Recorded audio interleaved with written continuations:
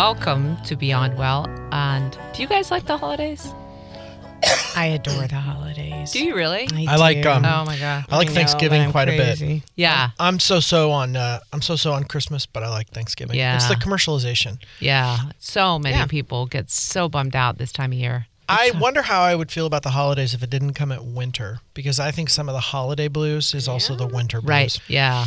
Right. Because one of my sort of like buffers for the winter stuff, other than obviously like a light box and all that kind of stuff, is own decent winter clothes. Don't just dress in everything else. Right. Because it's like, well, I don't really get to enjoy my closet.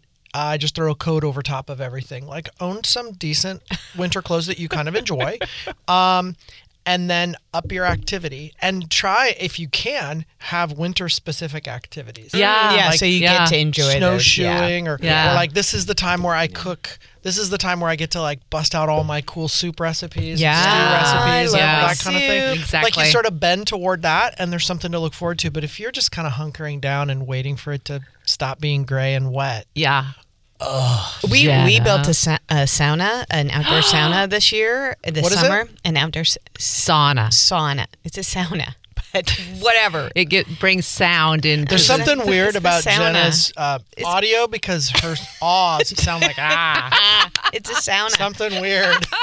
But it is one of the only things that will get that like winter chill out of my bones. Yeah, it's weird. It only takes like 10 minutes. Yeah, and it's the dry heat. Oh yeah, it's do you notice when you go into a steam room that you get warm, but then you get really cold after because you've lost a ton of water? STEM rooms aren't like that though.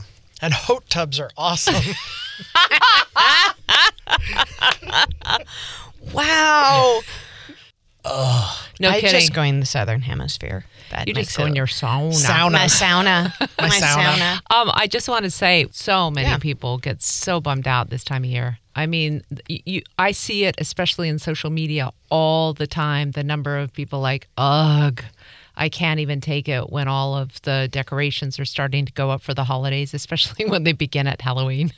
And I'm curious why you think it is that it has become so much a part of the culture that there's so many people who struggle during the holidays. Well, I think there are a lot of reasons why so many people struggle at the holidays. There's so many expectations around the holidays. So you're expected to be cheerful all the time. You're expected to spend money in particular ways. You're expected to be really social. There are all sorts of family expectations. And all of those things just add this tremendous amount of stress to people. So those are kind of main reasons why people get particularly stressed around the holidays. And then there's also this piece of, the holidays are this time when people are really celebrating their abundance, whether it's their perceived abundance. So it's whether it's the abundance of their material wealth or their social abundance. And so it's this time when our tendency to compare our insides with other people's outsides is so much higher. And so what's happening is you're seeing all these people who look like they're just doing nothing but drinking eggnog, surrounded by their loved ones by the fire, singing cheerfully. And on the inside, you're feeling crabby and broke and stressed, and you just want it all to be over. So it's hard to compare your insides to other people's outsides. Yeah, Brian, I'd ask you to jump in on this. During the year when Sophie was very sick and I was having one of the most difficult years with an anniversary of my late husband's death, I started getting all of my neighbors' Christmas cards. And you know how some of them write the letters about how fantastic the year was for them? I keep thinking, is this a way that we actually are supporting one another, or is it necessary to have a more realistic conversation about what our lives are really like? Yeah, the Christmas letters from people that you're regularly in contact with are a little bit easier to digest because you see the full spectrum of what their year has been like. Otherwise, it's sort of that victory lap or that celebration.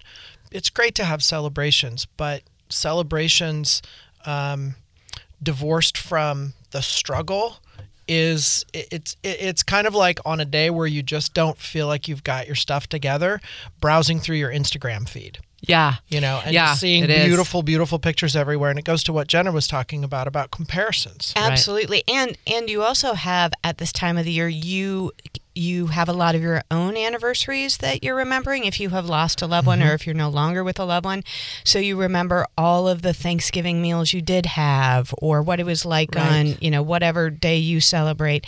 And so those things, those anniversaries can also be particularly tender for you. It's interesting that a holiday like this that draws our attention actually kind of pulls us out of the here and now, that we're in the there and then, we're in our own history, or we're at somebody else's Thanksgiving table that has a much better spread with better food, or around their Christmas tree with much more lavish gifts, et cetera, et cetera. Well, it really gets back to this whole idea of gratitude. Then the idea behind the holiday is supposed to be a time to take stock of what you do have, right? And so I'd like for you each to talk a little bit about how can you, even if it's not a year of abundance for you, even if it is a year of great loss, how can you begin to develop that attitude of gratitude? I hate that line, but it is a good one. when you're thinking about the upcoming holiday season. Yeah, one of the very best things that I think people can do who are experiencing the holiday blues or just kind of period is to do something for someone else, to be of service. And I'm not talking don't buy more gifts. I'm talking about actually doing something of service. And the idea here isn't that, I'm going to see how lucky I am because I'm going to go out and help the less fortunate. It's that you can get in contact with, look at everything I can bring to somebody else. So whether that is you're just going to go out and shovel the sidewalk for your elderly neighbor, or maybe rather than having, the Secret Santa gift exchange at work, you're going to have a coat drive and bring it to folks. Some of those things, it will help you remember that the abundance is what you have to offer this world, not what the world is giving you. Yeah, that's beautiful. Yeah, I love that. I love that idea of contribution over comparison. I also think that zooming in on what I would call the B-sides, instead of all the gifts you are or aren't going to get, it's getting together with family or friends and cooking a meal together. Yeah. Or if family and friends are not around and it's a holiday marked by loneliness, if you find someone else who's lonely too, or I'm going to go outside, I'm going to take in this crisp winter air and be with nature. Just that sort of, zooming in on the stuff that a lot of people drive right past on their way to their amazing thing. Yeah. Zooming in on that. It's also, I get the sense that for many people, it's just like, if I just hunker down and put the covers over my head, soon enough it's going to be over, rather than actually saying, what is there that I can experience about this, that maybe I can reframe the holidays in a way.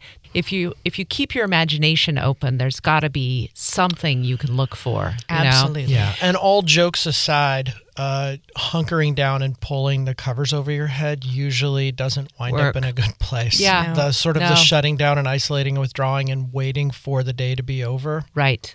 The time's going to pass the same, whether you do that or not. And then once you get to the other end of it, if you've hunkered down, you're probably in a much worse place than if you did something that contributed or that you felt was meaningful or worthwhile with that time. Yeah. And I think you spoke to it, Brian, when you said, create a family of your own. If your family was dysfunctional, if it was difficult, especially during the holidays, why are you staying stuck with that idea of what family is, right?